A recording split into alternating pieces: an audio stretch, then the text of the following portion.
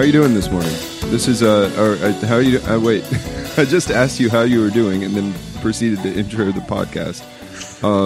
This is Cameron and Brock are two people. The podcast in which Cameron and Brock are two people. And it is. I'm the Brock one. Yeah, I'm Cameron. That's right. We should also do that. I don't. We haven't done that in forever. It is Wednesday, May 9th at 7:13 in the morning.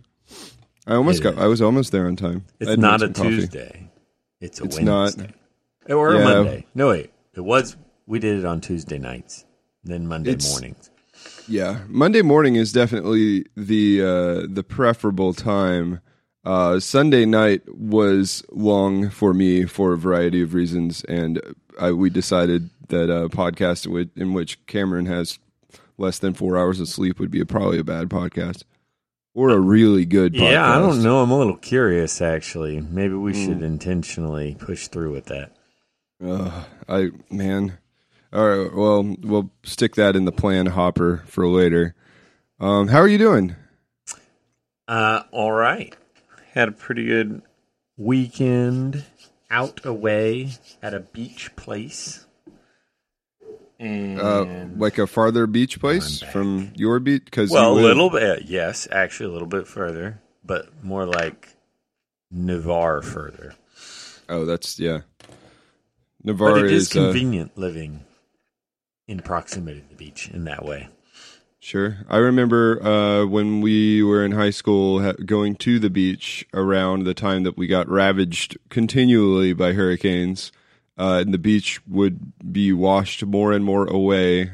And I can't remember if they were dredging and that was making it bad, or if Navarre was the closest place they were dredging to make it good, because I don't really remember what dredging is.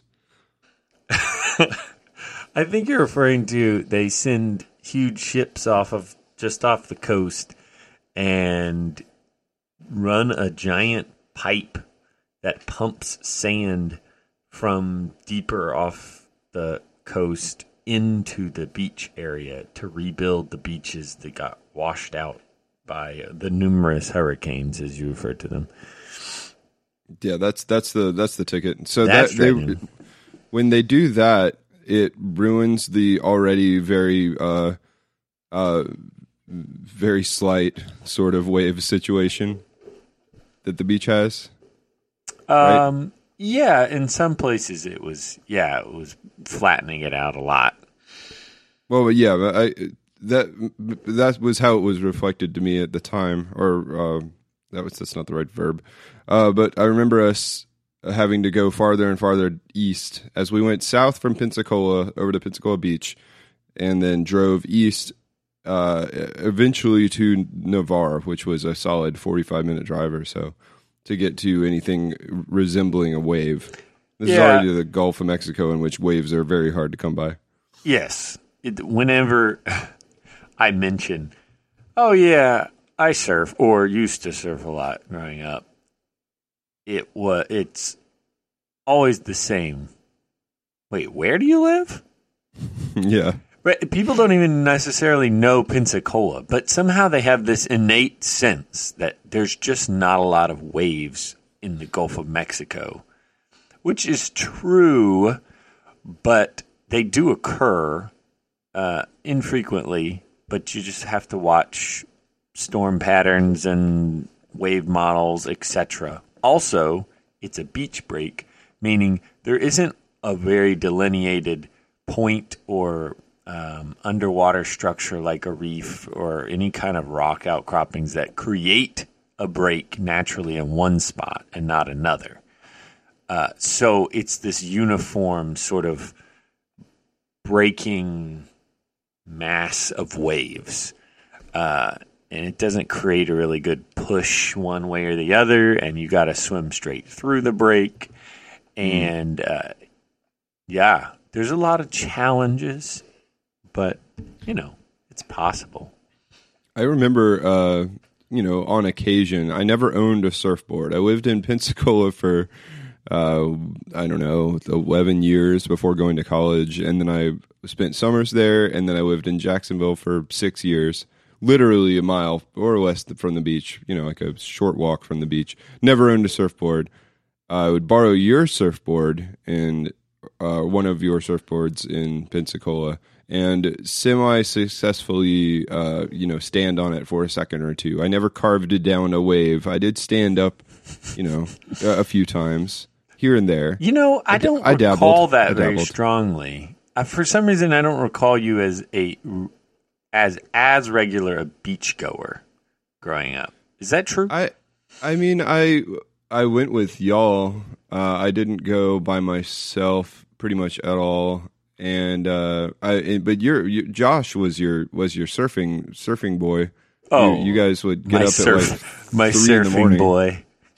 Yeah. Hey, surfing boy, let's go to the beach. Yeah, Josh. I don't know. Fetch my wax. It sounded a little relational or something. Your surfing squire. Oh well, I mean, he was the as far as I could tell, he was the motivator for like he would. I don't know. He would get very wild-eyed. Right. Well, as much with anything, if you get Josh into something, then you better be prepared to continue because he is a true enthusiast. He loves the things he gets into, which is pretty impressive.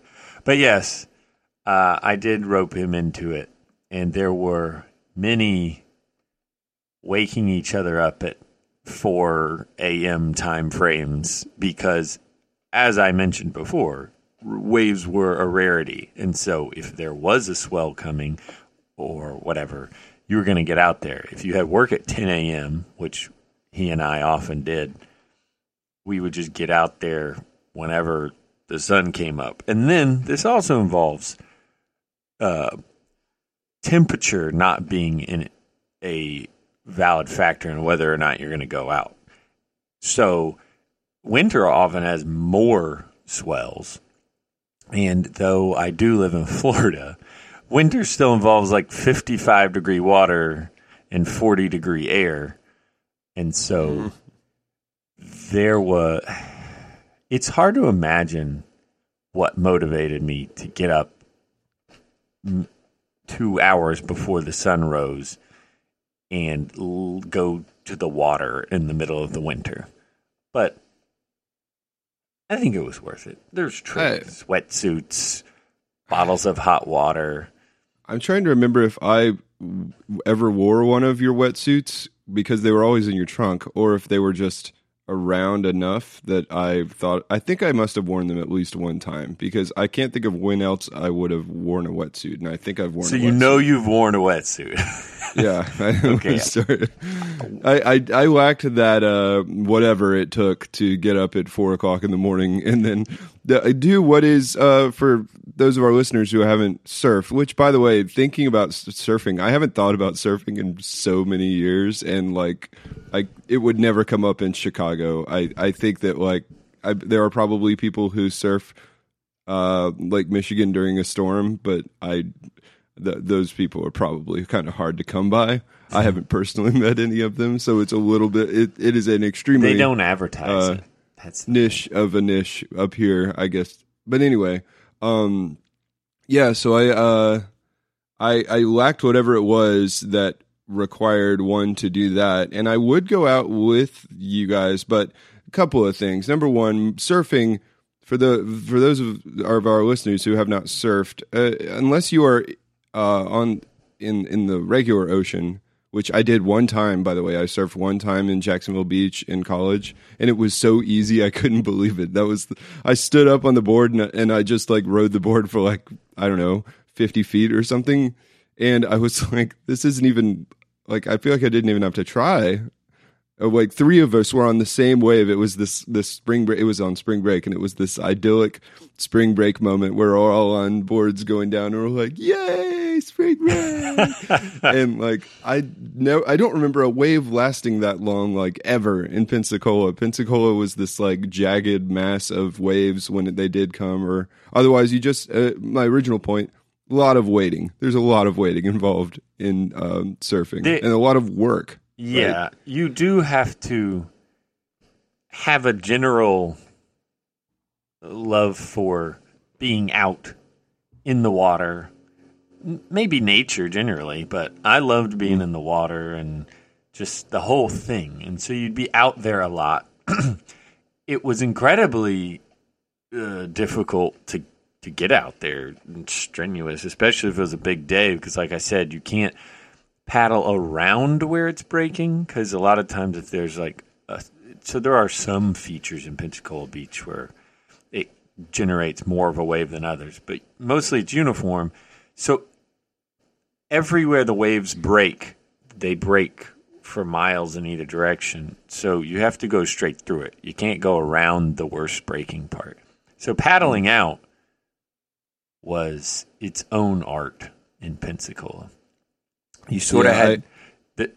You could find a quote unquote rip current. It's sort of where the beach water V's into the shoreline, and the water washes up, sort of presses together in the middle of the V and pushes back out, which is, of course, the thing you're warned against. But, if you're trying to get out, then that's another story. Yeah, I mean that's like if you're prepared, then that's probably awfully nice.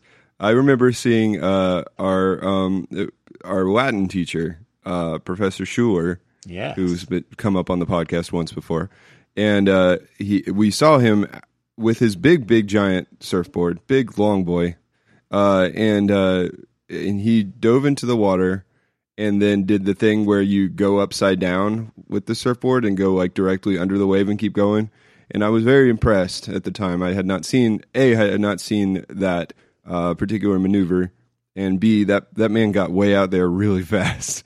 And I remember like for me, surfing was mostly like attempting to get out far enough to attempt to surf and then fail, and then halfway giving up by taking a giant crashing wave in the middle of the break zone. Right. It'd be like if you went to a water park and the goal was to go down the water slide in a certain way. So every time you went down the water slide, you had to run back up like 7 flights of stairs to the top.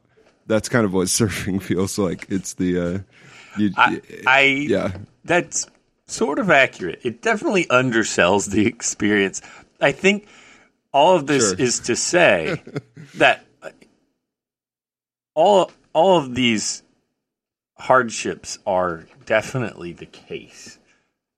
But there's something about when you actually end up doing it and the feeling involved there, you're just like, I have to do it again. And everything else seems totally worth it. So you should try it. Everyone, try surfing. That's right. The other thing about surfing, before I guess we probably get off this topic, is the board that I usually had to use was the one that was like, was it your mom's board? That was very. Was it like the 5-foot dually, meaning two fins on the bottom?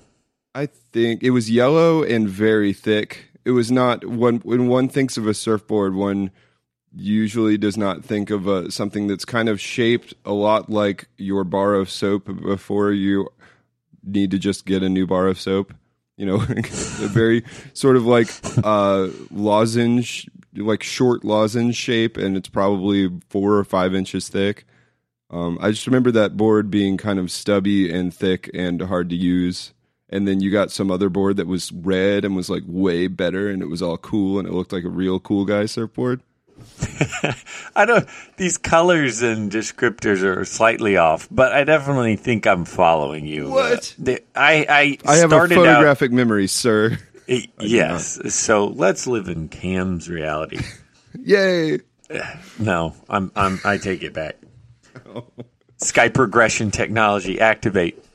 Oh, I was so close. I started out using my mother's old board. Was that true? Man, I don't know. I don't know. I think somehow we acquired a board. Maybe at a garage sale. But anyway, it was a very short dually, which means it had 2 fins, and its shape was lozenge-like. It was not something that anyone had made for decades because it's an inefficient unusable shape almost. You're telling me. Yeah, there you go. And I knew no surfers, or I don't, do you have to be cool to surf? I don't know, but I didn't know any cool people. But I loved the water, and we'd be at the beach. So I just go out there on this absurd looking piece of equipment. Like, not even the people who wanted to be ironic and use old school looking stuff would have used this. They were like, what is this guy using? And I just hang out there by myself and watch what the other surfers did and how they actually did surfing. And I just sort of imitate it. And it was crazy. But then the first time that I stood up and the wave was pushing me and I was standing up and I could like see through the water and I was traveling over the water, and it was like a whole new perspective on being out in the water. Lots of waters. And like, that was it. I was like, this is a thing. And so then eventually I did get a fancy board. It was yellow. The first one was off-white. The next one was much longer, yellow, tri-fin, sort of like, imagine if you made a shortboard really long. And so it was like, sort of like a mix, because it's a little more maneuverable, but you could also ride tiny waves, because if there's tiny waves, you need a very large board to get going on them. I see. But anyway, it was full of tiny waves. Yeah, it was worth it.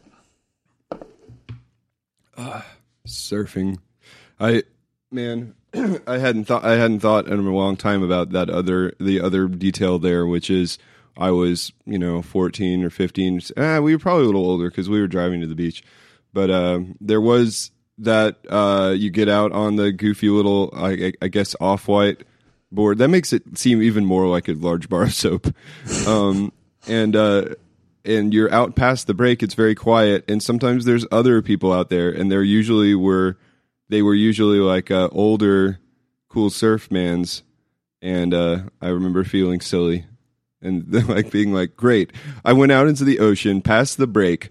I'm like, one side of me is in effectively infinite water, and there's still social anxiety out here. I went out here. You could escape.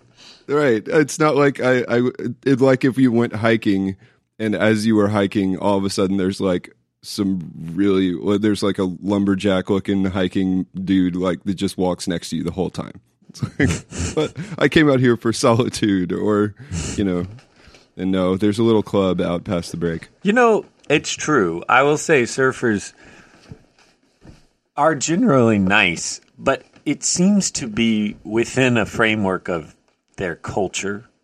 Like, they will say that they're a friendly group, but you have to accept the tenets of their group and especially understand the courtesies involved in surfing, or who would get a wave, or how you position yourself. And so, I had this similar anxiety because I didn't desire to be part of that group necessarily. It was an engaging activity. So, that was not my favorite part, although a lot of them are pretty cool. Go ahead. Go. No, you. Oh, we forgot the other main source of waves in Pensacola, which is tropical storms and hurricanes. I mean, that was a real tradition. I was going to take this one of two directions. I'm going to write down the other direction just so I don't forget. Hold on. Enthusiast adjacent. Man, I really picked a lot of long words to write while I'm trying to talk. All right. So the tropical storm situation, indeed, right? So like with Pensacola, mostly no waves, very few waves. I remember you guys being so excited when it was like thigh high, and this was pre this is going to date us somewhat, but I remember calling the number instead of like checking a website because you have a phone on you, but your phone isn't going to check a website. Don't be ridiculous. Oh no! So like you would call the the voicemail box of the surf shop, and some dude would be like looking like hi out there, and you'd be like sweet, and so we'd run down there. But when a hurricane hit, all of a sudden waves were like over 6 feet tall. I remember, and this was only for like 2 days before the hurricane actually hit, and the waves got terrifying, and dirty and gross. And then the hurricane hit. But I remember going out with a boogie board because the waves were so big, I knew I would probably die if I had a surfboard.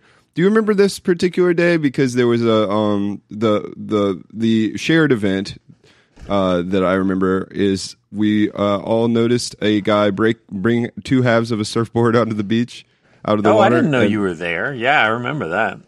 And then he brought back 2 more halves later on. Like that guy jacked up 2 surfboards in a space of about 45 minutes. Oh, did this guy also have a bleeding gash on his head?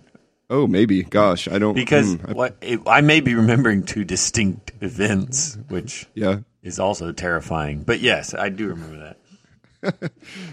So yeah, that guy was out there like splitting surfboards in half, and I went out on a boogie board because the waves were really big, and that was super fun.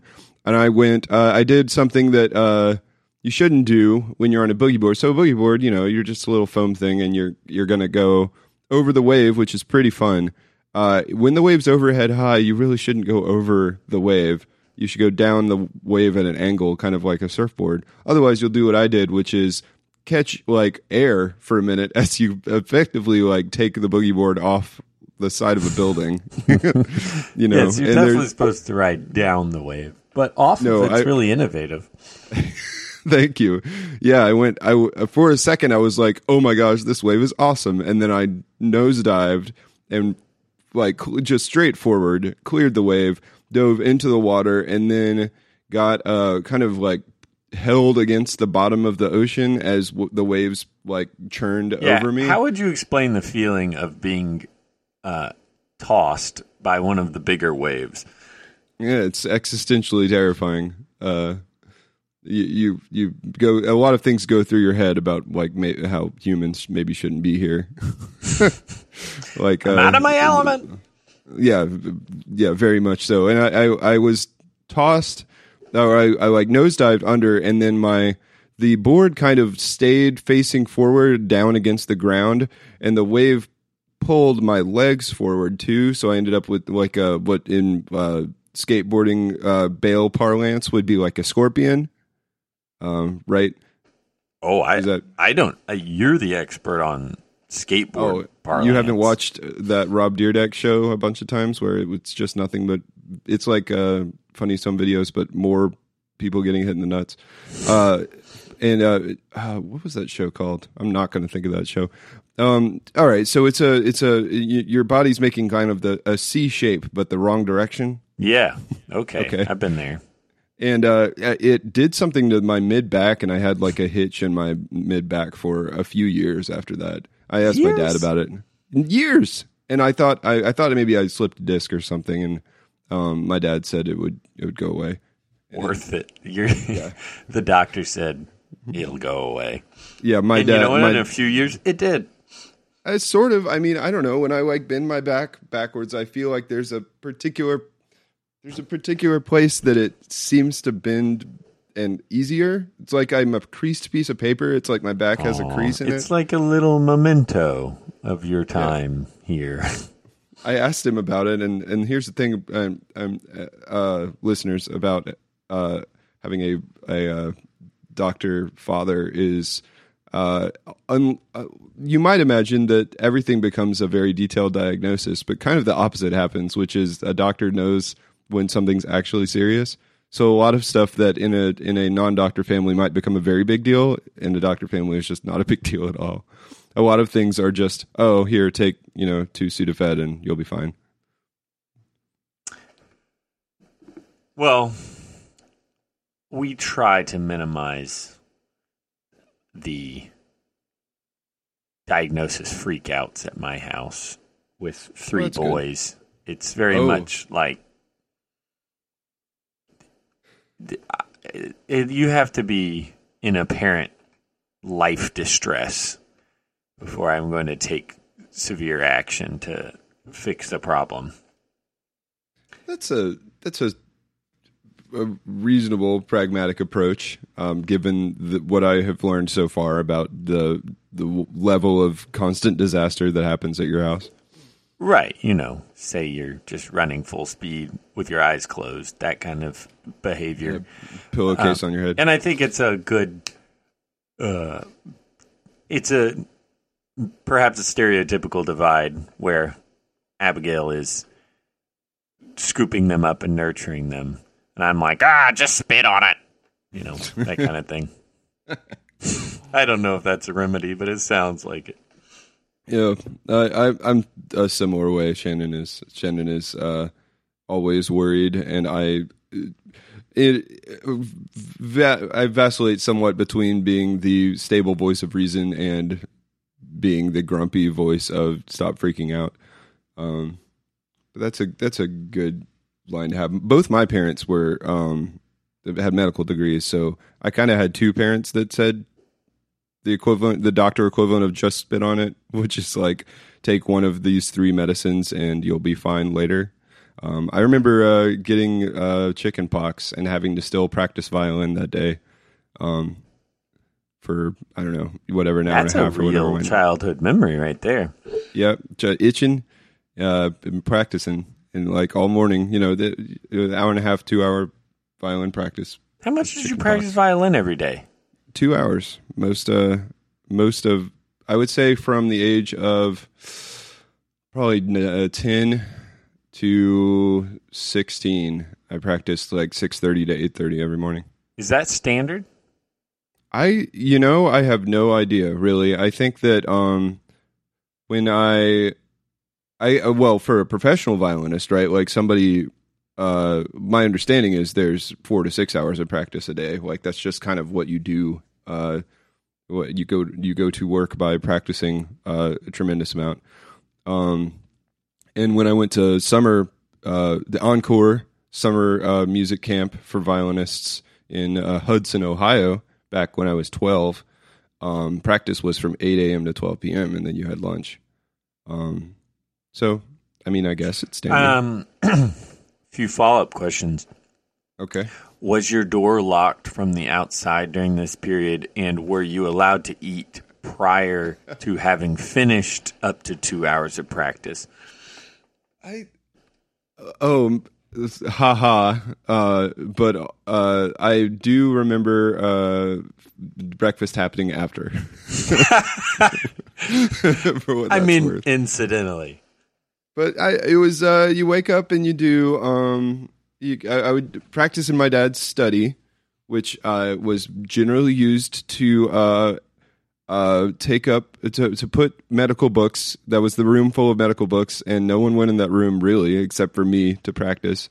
And I would play scales and arpeggios for 30 minutes while looking at the spines of medical books, and then I would do etudes for 30 minutes, and then I would practice my whatever piece I was working on performing for the next 30 minutes, hour, and then by 9 there would be breakfast.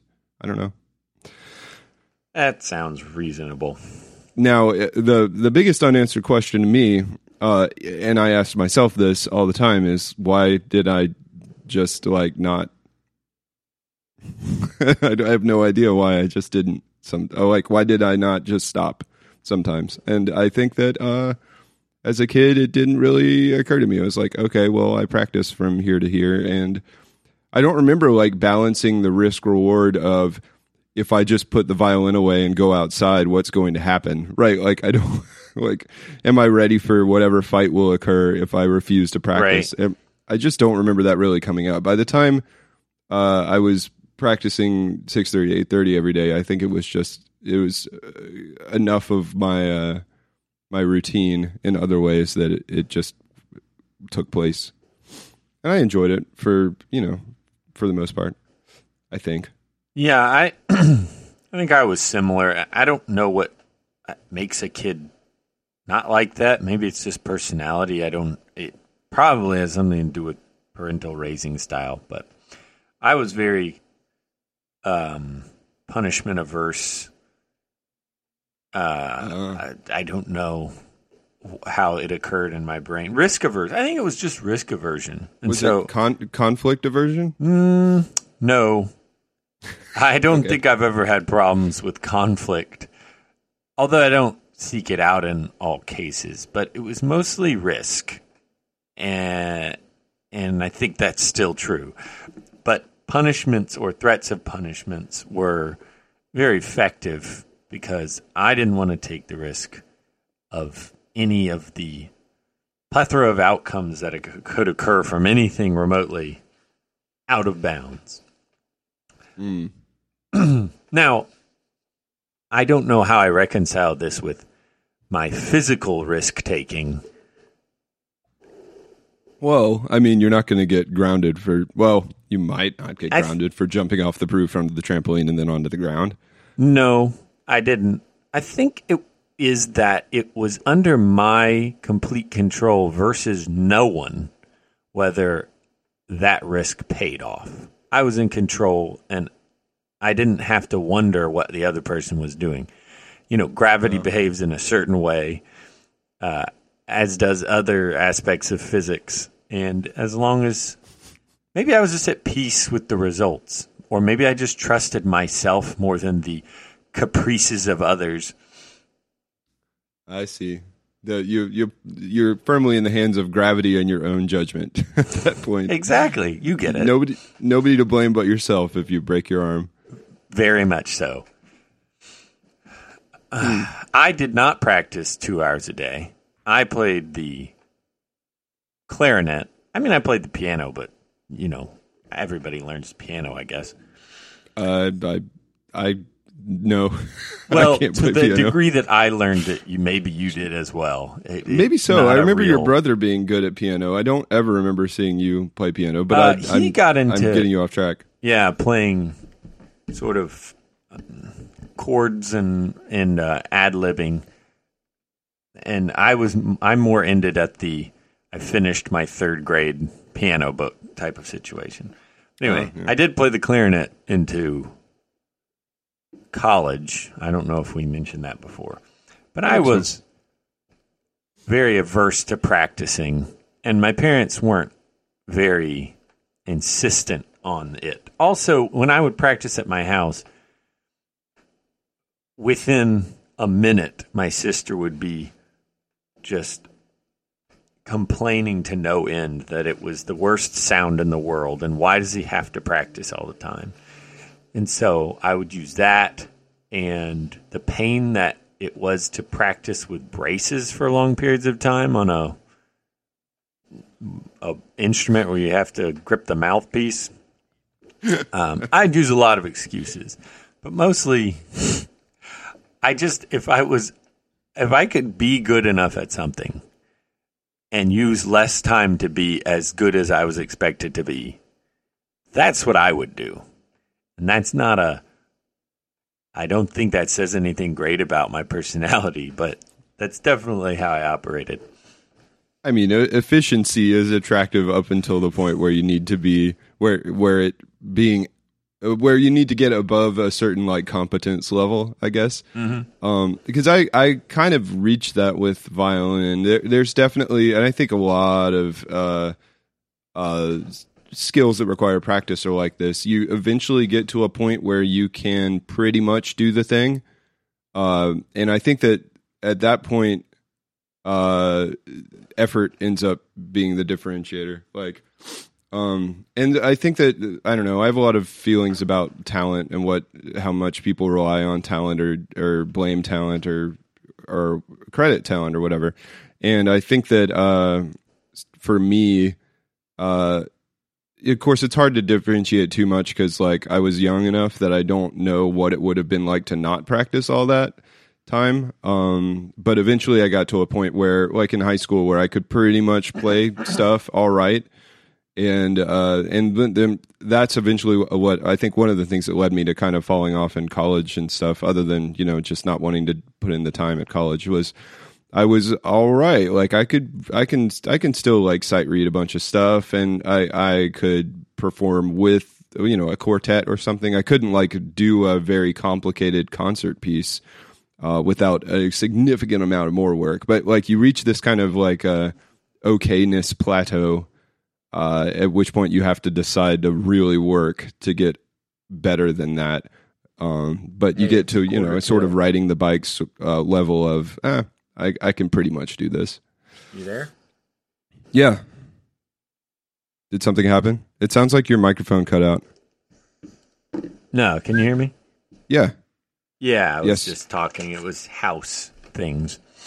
Oh, okay. I wasn't saying anything important. I wrote down enthusiast adjacent earlier. That's sort of applies to this too. Being out there next to the real surfing boys with your surfboard, thinking like, you know, I like this stuff, but those guys, those over there, they're you know, the real surfers. And I remember going to Allstate or a concerto competition or whatever, and feeling like those were the real practicing music kids, and I was just like some guy. Maybe it's like imposter syndrome to some degree, but also just like I did not feel like I was one of those kids, like the classical music kid, even though I think totally was. Well, yeah, it must be a combo, and this is interesting because I've encountered this a lot, where it has to be partly imposter syndrome, which I'm still trying to totally define. And for anyone who's not familiar, and correct me if this isn't what you're talking about, is that no matter how good you are at something, at a job, at a task, you have this vague feeling that you really don't know what you're doing. And at any moment, somebody's going to test you and figure out that you really don't know and you shouldn't be there and you aren't capable to be doing what it is that you're supposed to be good at. Is that what we're at? Precisely. Okay. And then there is that feeling that those people around you, though you may be as capable at the task as them or close to, that they like it in a way you don't, or they are committed to it in a way that you're not quite identifying with. I felt this in engineering school, where I was getting similar grades to these people, but it was like life to them. You know, it wasn't a joke that they liked solving certain equations or doing quirky, you know, projects. It was what they liked to do. And I wasn't there. And so I had that very feeling, you know, for one, in school. But yeah, it's an interesting combo. I don't know how to pull it apart always. Right. Like imposter syndrome is you've made a good distinction there, because imposter syndrome in this case is not, I guess, what I was talking about, right? Because I did feel I was pretty good at violin, and I knew what I was doing, or like any number of other, you know, areas, or maybe something that isn't even skill related. The second example, whatever we're going to call that, is still there. Like maybe you go to summer camp, right? And like you're at summer camp, and you're not like there to goof on summer camp. You're not you don't have like necessarily a bad attitude about it, but you get there and you're like, oh, okay, I'm here because I'm here at summer camp, but those people over there, those are summer camp people. Capital S, capital C, capital P. They've got the bandanas, they've got the Birkenstocks. They're in it to win it. Birkenstocks were key to the summer camp people's wardrobe. I'm just inventing a cartoonish summer camp boy in my. But I mean the feeling of there being some other people that are way more bought into whatever it is that you're doing than you are, is something that has pervaded many different avenues that I've gone down over the years. So how do you not let that discourage you?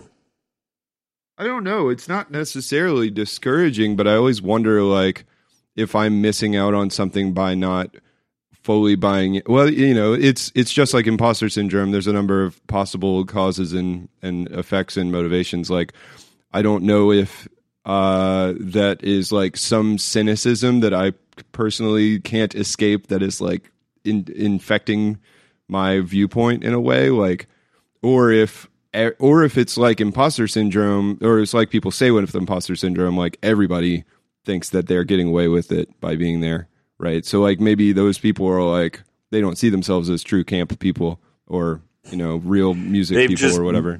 They've just put more effort into appearing the part while they are like, oh man, I got to really sell this. I'm not supposed to be here. No, or maybe they don't even think about it, right? Like maybe they just like, they don't have like a inherent aversion to Birkenstocks like I do, and they just bought some Birkenstocks. Like there doesn't necessarily have to be a motive. Like they might not be thinking about the appearance in the same way. Like sure, like maybe they are like focusing on appearance, and that's why they're there. But there's a lot of different, I guess, reasons that one might feel not part of a enthusiast or like a subculture in general. I don't know which we should call that. It's not imposter syndrome. It's like it's buy-in. It's lack of buy-in. Enthusiast syndrome. Yeah. I mean, that's a very confusing phrase, which I think really underlies the sentiment. So, okay. Unenthusiast syndrome. Oh, no, that's just sad. Yeah, that makes me sound like I'm not excited to be there. I'm excited to be there sometimes. Well, if you are an enthusiast and you're not suffering from imposter syndrome, make sure to bring people in around you and be accessible. It would help.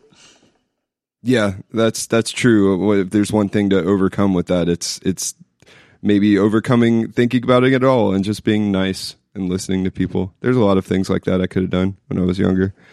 I've got to. I'm gonna take a hard left here into the world of dollars and cents.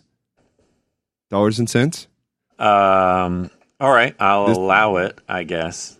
This is Cameron and Brock's budget corner, money corner. Do you recall the I have a spreadsheet? I do. That was your life spreadsheet. That was not the one. I interrupted myself. I meant to say, do you recall us talking about stake ratio? Well, yeah, I do remember there being spreadsheets involved, but stake ratio is solidified now as a actual term. Right. So, like, I've made a stake ratio sort of draft worksheet. Stake ratio, listeners, being the concept of relative cost to your lifestyle of something, right? So let me give you an example. So maybe you, and also it's not a ratio, and it's not really about stake, which makes the term just perfect. Maybe you buy Colgate, right? You buy a regular ass toothpaste. Maybe you went to Costco and you got 2 Colgate tubes for $5. Ooh boy, those savings, right? So that's $2.50 for a tube of Colgate at Costco. Now, how long would it take you to roll through a tube of Colgate, Brock? Do you Assuming it's Costco sized, because it's probably bigger than normal, plus it's in a 2-pack. Right. 6 months? Is that right? Okay. All right. No. I believe me. I literally have a spreadsheet. I can put that in here. All right. So we got 2 per year at $2.50. Your cost is $5 a year on toothpaste. Okay. Your stake ratio, which I am currently defining as a cost per day. It costs you approximately a penny a day for your crappy toothpaste. Now, say your dentist says, just a hypothetical here, your dentist says, hey, your gums are receding, you should go buy some nicer toothpaste, some Sensodyne. You got to go over to the part of the toothpaste aisle where the boxes are shiny and they have more expensive packaging. I am drawn to the shiny packaging, like a fish seeing a lure in the water. So yeah, you indulge in that primitive part of your brain that's excited about light reflecting off of cardboard, and you walk over and you, if you're me, break out into a cold sweat because you've moved away from the $3 toothpaste and now you're looking at the $6 toothpaste. Not only is it $6, but it is a smaller tube of toothpaste. So say that tube of toothpaste is half the size of your Costco Costco tube that's the size of like a container of like floor caulk. So say you got instead of your Costco forearm toothpaste tube, you have a little shiny guy, and it's $6 and there's 4 per year. That's $24 a year, and now you're paying 7 cents a day for toothpaste instead of 1 cent a day. Okay. I'm terrified. Yeah. So the point of this exercise is that the difference between $24 and $5 per year is effectively meaningless for the vast majority of the populace. That is $19. That is like one day when you're driving home and you decide to go get you go to Chili's for that after work special, and you get yourself a what do you get at Chili's? A bloomin' onion and a margarita hat. That's definitely what I get at Chili's. You got to live it up. Live it up. That's their motto. Live it up at Chili's. Chili's onion and a double margarita. Double, just one for each. I just got off work and it's midnight.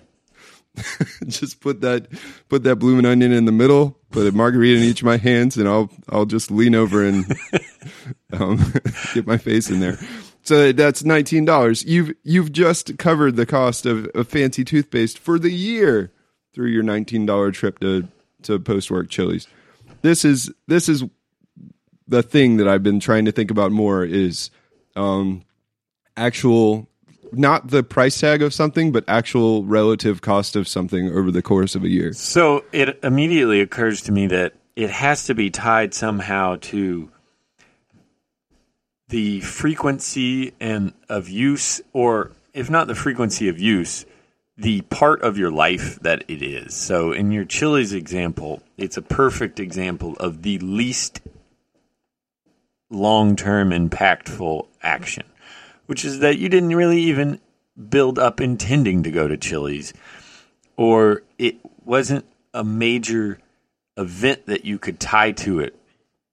It was really, I would hesitate to say a mistake, because that's just judging your margarita onion choice. But it was incidental and not remembered, probably, and doesn't stay with you. Right. So toothpaste isn't particularly memorable, but in this case, it should improve your life. And if not improve your life physically, you're doing it every day. And so it could even give you a slight mental boost to know that you're using the shiny package for no extra effort. Yes, so I think that's really hard to define, but I think that's key to the stake ratio program, right? Life value, which is a bit intangible.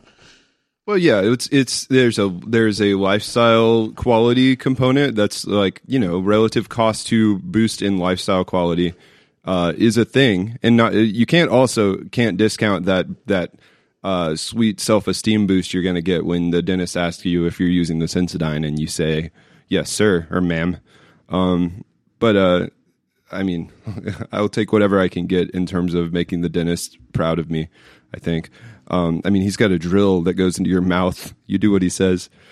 But like the frequency is a huge one, right? Like, so going to Chili's once for your $19 thing, I just plugged that in. So like once, whatever. But say you go to Chili's every Friday and you just dive into that onion head first every Friday. At the end of the year, you will have spent. Well, let me put it into the work week column. So like, oh, it broke. Never mind. All right. So if you did that once a week, you would go. I need to fix my spreadsheet. You would have spent $988 by the end of the year at Chili's, which comes out to $2.71 a day. Can that tell me support your Chili's lifestyle? Does that convert how many tubes of toothpaste that would equal? Well, let's see. Considering that it's 7 cents a day for toothpaste and it's $2.71 a day for Chili's. Let's see. Oh, that didn't work. See, now you're making me live spreadsheet on a podcast, which is the worst thing that anyone's... It's just a future feature. I see. Okay. Well, it's spreadsheet. I don't want it to be feature creep, but I just feel like it'd be useful to interchange any of the individually added items so you can see their relative value to each other easily. You know, your Chili's habit, your double margarita onion habit is putting you out 100 tubes of toothpaste a year. I see. Well, I mean, you divide $2.71 by 7 cents on your own time. I guess that it's a lot. I think I just did it. Wait a minute. It's about 387% or times, I guess. No, wait, what? 3.87 times. You want me to use a calculator, man? I literally have a giant sheet of potential calculator things. I can't do it under pressure. It's too much pressure. So I've got other examples here that are hopefully also not super boring. So say you want to buy a latte every morning, right? Like every work day, that's $3.50 a day. Every work day for a latte. The end of the year, Monday through Friday on a work day, you've bought a latte for $3.50. You spent $875 at the end of the year. Now, what is interesting about that is the Chili's thing, right? Like that's almost the same amount as Chili's. So one could compare. You could balance, where if you wanted to, the relative pleasure of a $3.50 latte every morning versus a $19 Friday Chili's blowout. Right, it's about the same cost when it comes down to it at the end of the year. You see? Okay, yeah, I'm seeing this, and so it's key that you don't use the steak ratio concept to become an obsessed miser where every time your wife comes home with the gallon jug of milk, you're like, and she's like, why are you looking at me? You're like, well, I've done a few calculations and we agreed on a quart of milk a week. And as you can see, this compares favorably to the toothpaste situation and as per agreed upon latte situation. And I happen to have seen a latte cup in your car this morning, and upon testing, it did appear to be that had the milk. The remains did have a milk ratio consistent with that of a latte, and not of a drip coffee.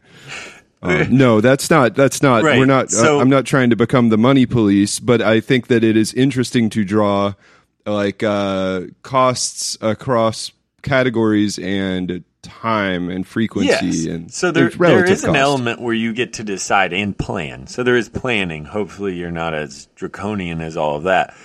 But the very point of the ratio, as I understand it, is the very opposite, which is that once you look through all of this and sort of see the relative value that you're getting and make some basic decisions, your obsession with the money details of a lot of things should vanish and your happiness should increase, right? Because you're focusing on value instead of saving an arbitrary amount of money, which is there's never enough money to save. You could have always spent less. So it should free you, ideally, right? It's it's ideally this spreadsheet is liberating. Sure. It's that said it's no that one. it's that every number is bigger than zero, right? Like it is hard to save, like you said, because saving is something where you could eat a can of beans every day and save maximum. So it's hard to feel like if you get in the wrong mindset, it's easy to feel like you aren't saving enough no matter what you do. So it gives you this like relative baseline. For another example, so say you buy a pound of coffee a week, which I do to support my coffee habit, as it were. And if I bought the shitty coffee from Trader Joe's that comes in like a cardboard canister and tastes like coffee, more or less, it's $7 for one of those guys. If I buy the fancy coffee from Intelligentsia or Dark Matter, one of the other high quality Chicago coffee establishments, that's a $13 thing of coffee. But I'm buying one of those a week either way. And at the end of the year, it's $364 for the shitty coffee, $676 for the fancy coffee. So is it worth $300 a year to me to buy the fancy coffee? But those are hard numbers because you don't conceive of yearly spending on a daily basis. That's like saying it's 24,000 steps somewhere, and you're like, I don't know what you mean. But I'm not saying that too negatively, because you can compare other things, relative prices at the same time. So you have a comparison. Right. I have so the steak ratio for the shitty coffee is $1. The steak ratio for the fancy coffee is $1.85. And then we go down the line here and we see that a daily latte, $3.50 latte, which does not include weekend coffee, right? That's just one per workday on the way to work or whatever, $2.40. So there's your, there's a little bit of relative value for you. Stick that in your spreadsheet pipe. I'm smoke putting it. I need a spreadsheet pipe. I'm realizing right now. Let's see. I mean, I know you've got other examples. I do. I've probably beaten this dead horse. Let's get one more. All right. One more. Say you have a 10. How far is your commute? Let's do this the right way. How far? In Pensacola, I judge by time. Sure. There's not really traffic, so it's not quite 30 minutes. 30 minutes. So we're going to say, we'll say it's 20 miles to your work. That's all fair. Right. And you say your car gets, well, actually, I'm just going to leave these numbers here because I don't want to do this math again. We're going to say you live 10 miles from work. Yes, right. My old working area where I drive 10 miles to. Uh-huh. Yeah, you go 10, and when that odometer gets to 10, boop, you're there. 10 miles to work. Say your car gets 25 miles to the gallon, and say gas is $3 a gallon. You're going to spend, how much money do you think per year? And then this is extra good because there's so many units, it's hard to like do this off the top of your head. How much money do you think you spend on gas in a year with a 20 mile per hour, mile per gallon car, a 20 mile round trip to work? Okay, so don't think about it too hard. Per year? If you math this and get it right, then that's not the point. The point is, so it's $800. See, if you have a 20 mile per hour or 20 mile round trip, it only costs you $300 a year in gas at $3 a gallon in a 25 mile per gallon car. Now, say you upgrade it. Say you pay $3,000 more to get a car that gets 30 miles per gallon. At the end of the year, you will have spent $250 on gas on your work commute. You only will have saved $50 to go from 25 to 30 miles per gallon. So this is a question of whether or not you think it would improve your life to buy the more expensive car based on gas mileage. Yeah, I mean, because we got to bring it back to the value statement, which is very critical to this.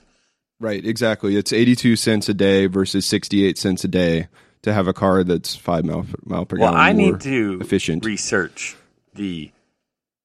what would be the word for that? I want to say titular stake of the steak ratio. Well, I've got good news for you. In this increasingly excruciating spreadsheet segment of the podcast, say you want to ribeye dinner every 2 weeks. Okay, that's reasonable. That's $18 with a steak. We'll say, right? Per person.